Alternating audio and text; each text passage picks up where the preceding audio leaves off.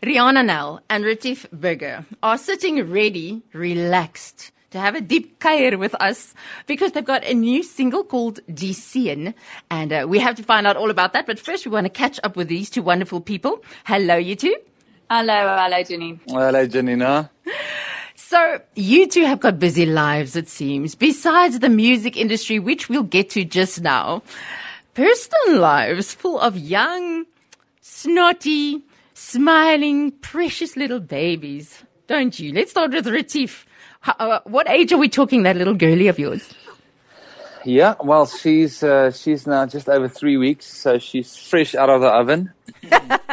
And it's been an amazing journey together with my wife. We actually have so many testimonies because my wife started to go into premature labor or had contractions from 14 weeks off. Wow. Between 14 weeks and 28 weeks. So we had a couple of scares, and God gave us promises, and we stood on it. And lo and behold, he just spoke into my heart that she will be born last week of July, and she was. And we stood on that. But now, yeah, she's there. And then my middle son, his second birthday was just the other day, and then my oldest is now 4. So we've got a full, busy house, but it is such a blessing. It's such an amazing blessing.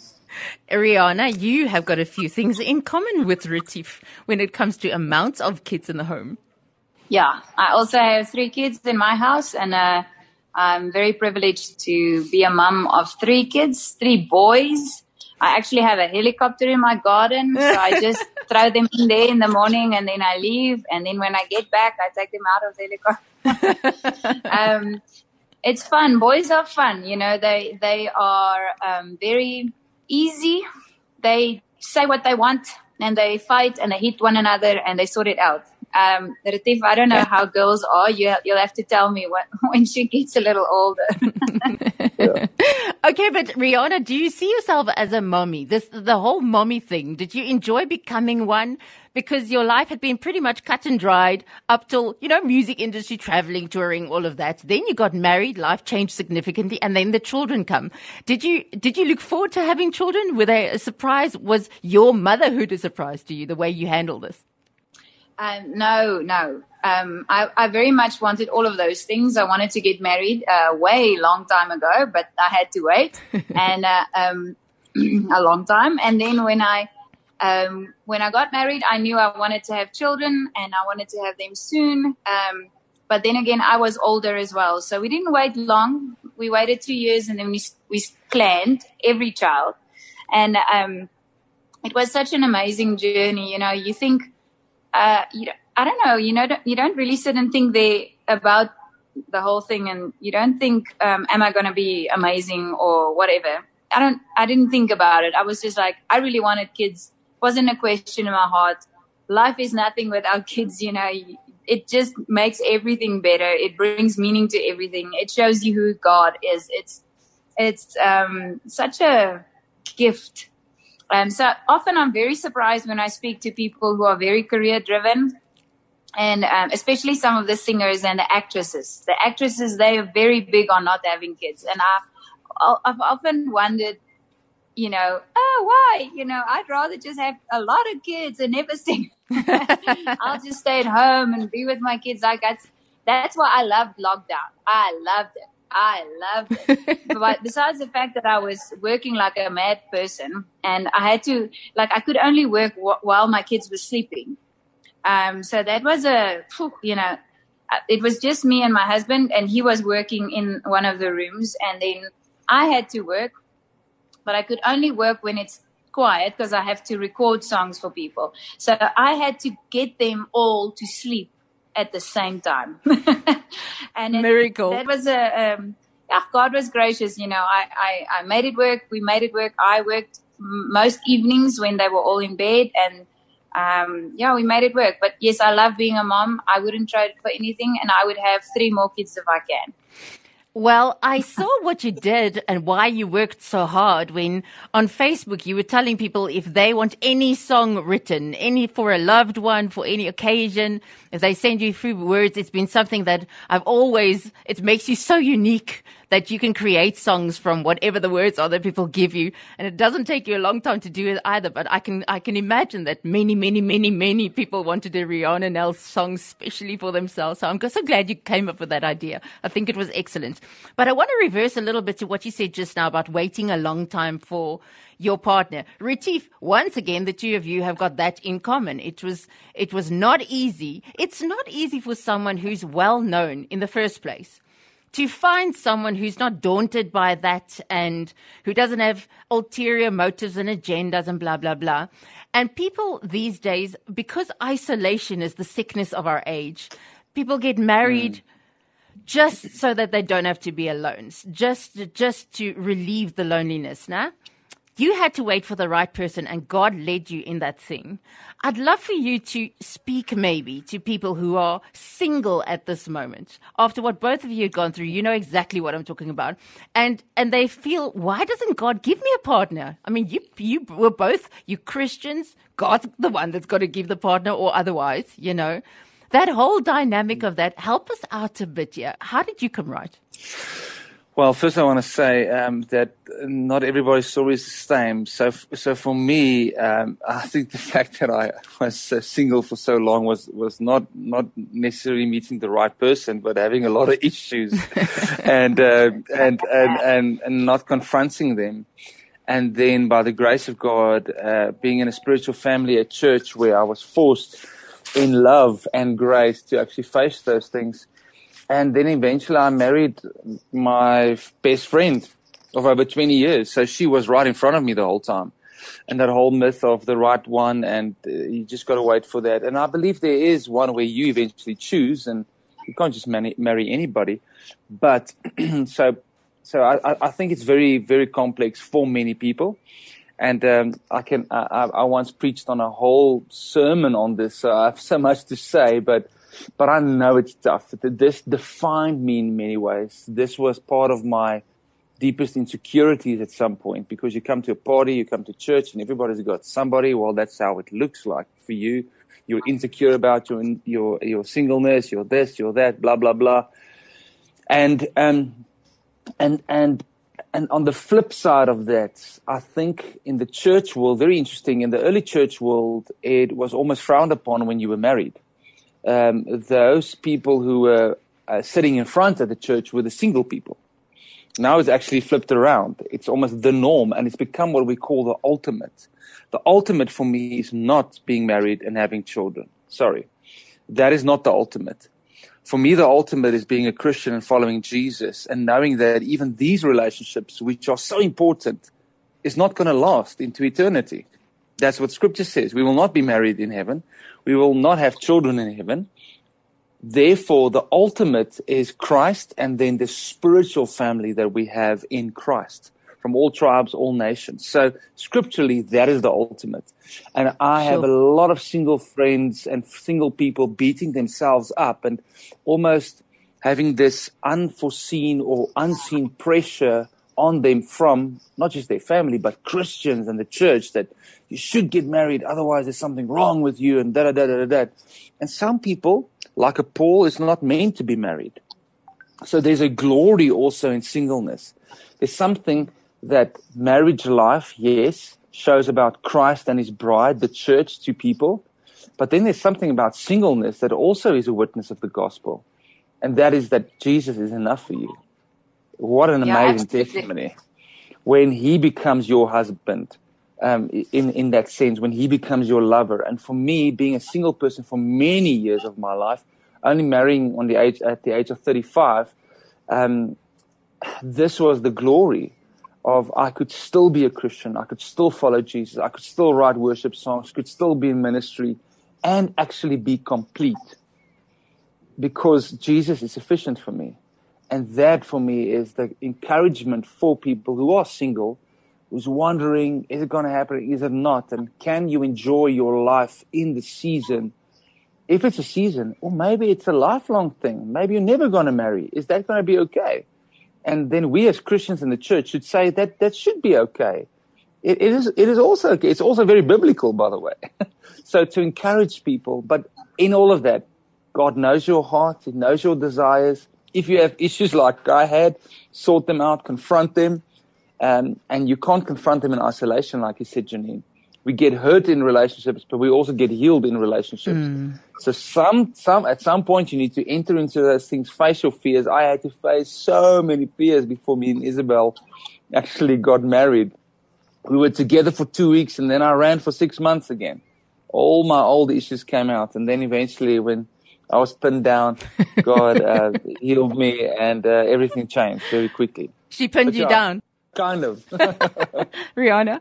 It's amazing to hear a guy's perspective on this, because he's talking like a guy. Yeah, yeah. and a godly guy, which is great, but he's still talking like a guy. And for me, I agree absolutely. And something that he's mentioned that is from the woman's side, or some girls do this. They idolize getting married. So it becomes a god to them. And because loneliness is something they despise with everything, they idolize this idea of getting married. So it's not, most of the times they just get married to anyone, because it's not the person that they want, it's the idea. And they get themselves into a heck of a lot of trouble. And as Retief said, even in a marriage, you realize that you are still needing God as your groom. You're still needing him as your husband. You still need him as the only one that helps you through your anxieties and through things. I've many nights I sat in my bed, and I was facing things and my husband's sleeping. We all know this. You're a team and you're friends and you're married, but there's only one God. There's only one Jesus that you walk this road with. So I think many girls are naive. Maybe there's some guys as well, they are naive to think that, wow, when we get married, everything is cool, everything works out. And what saddens me is that many girls make this decision basically just because they want to have children. And then the guys treat them like dirt. They don't even compliment them. They break them down emotionally. They don't even say nice things to them. But you know what? I'll marry him because I don't want to be alone. And that's my message to single people out there, single girls, is lay down your idol. Lay down this God that you have made marriage and made marrying someone.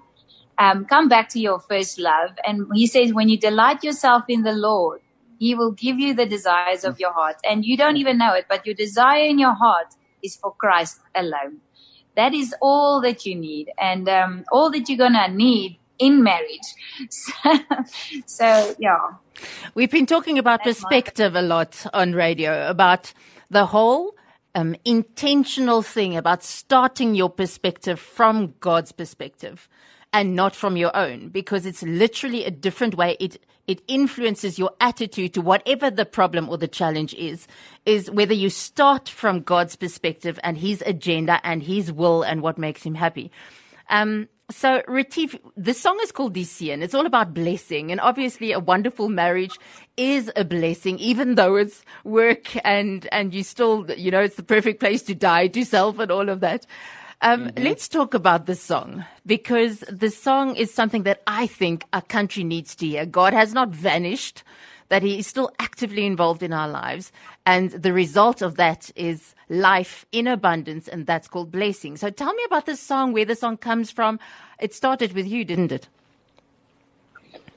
Yeah, it kind of started with a whim, just a feeling, like many things in my life. I'm not one of those guys who hear the Lord audibly or see him in the clouds. It's just many times a feeling, really a feeling. It's just a gut feeling.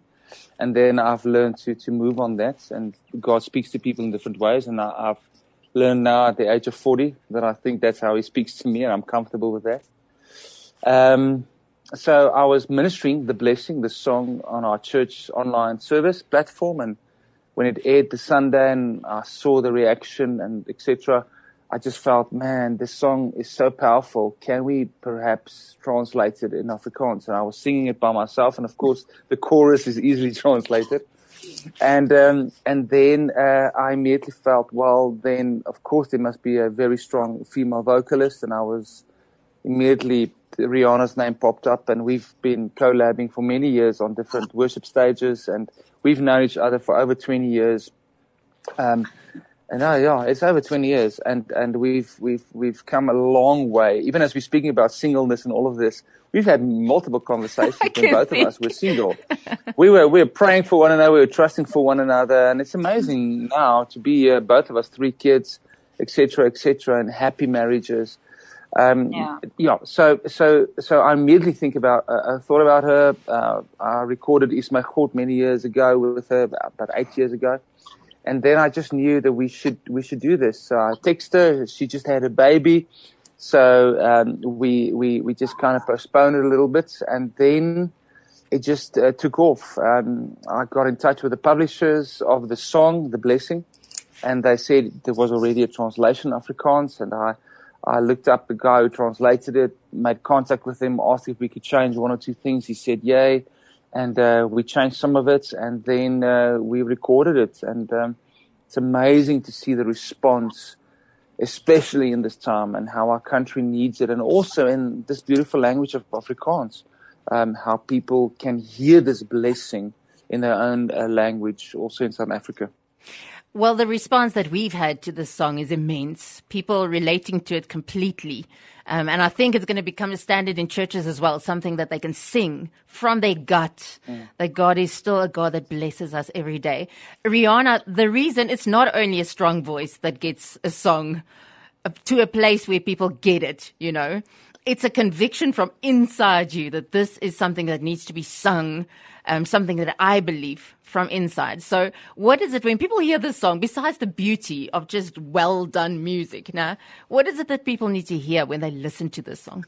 Well, I'll answer that question after this. I said to Retief when we were in studio, I said to him, you know what, I actually feel a little bit like nervous. And because singing a song of this, it is such an anointed song. You know, when you listen to Kari Jobe singing it, I cried every single time. I was just overwhelmed by the Spirit. And I was, for a second there, I thought, I can't do this. I can't fabricate that. I'm not Kari Jobe, and I felt like, how can I even do this? And I just really felt the Lord saying, Riana, you don't have to do nothing. You just, just sing. I'll do everything. I said to Retief, it's such a freeing, liberating feeling knowing that I don't have to make the Spirit come. He comes because he wants to reach the people. And that's why I think the response is amazing. It's not because of Kari Jobe even. It's about God's will to tell his children that he loves them and that he is good and that he wants to almost physically shake them and say, I love you. I love you. I want to give you good things. My plans for you are good, to prosper you, not to harm you. I have a hope and a future for you. That is who God is. That is what he is saying over his nation. When the world is saying, oh, you're not going to make it. You're going to lose your house. You're going to lose your family. You're going to lose this. That's what the accuser says. But now, the God of all heaven and earth is saying, my plans are good. I want to bless you. And just like Abraham's blessing, over Jacob, he cannot take it back. He cannot take the blessing back. God has spoken it over his people. So no matter what you do, you cannot take it back. You have been blessed because you are God's child. If you call yourself a child of God, you are living in that blessing. So start living in it. Speak it, say it, sing it over your kids, pray it over your kids, say it over your own life. Stop complaining. Let's praise God because his gifts are irrevocable. So let's receive it. Let's take it. Let's receive it. Ponder about it. Yes, make your day wonderful.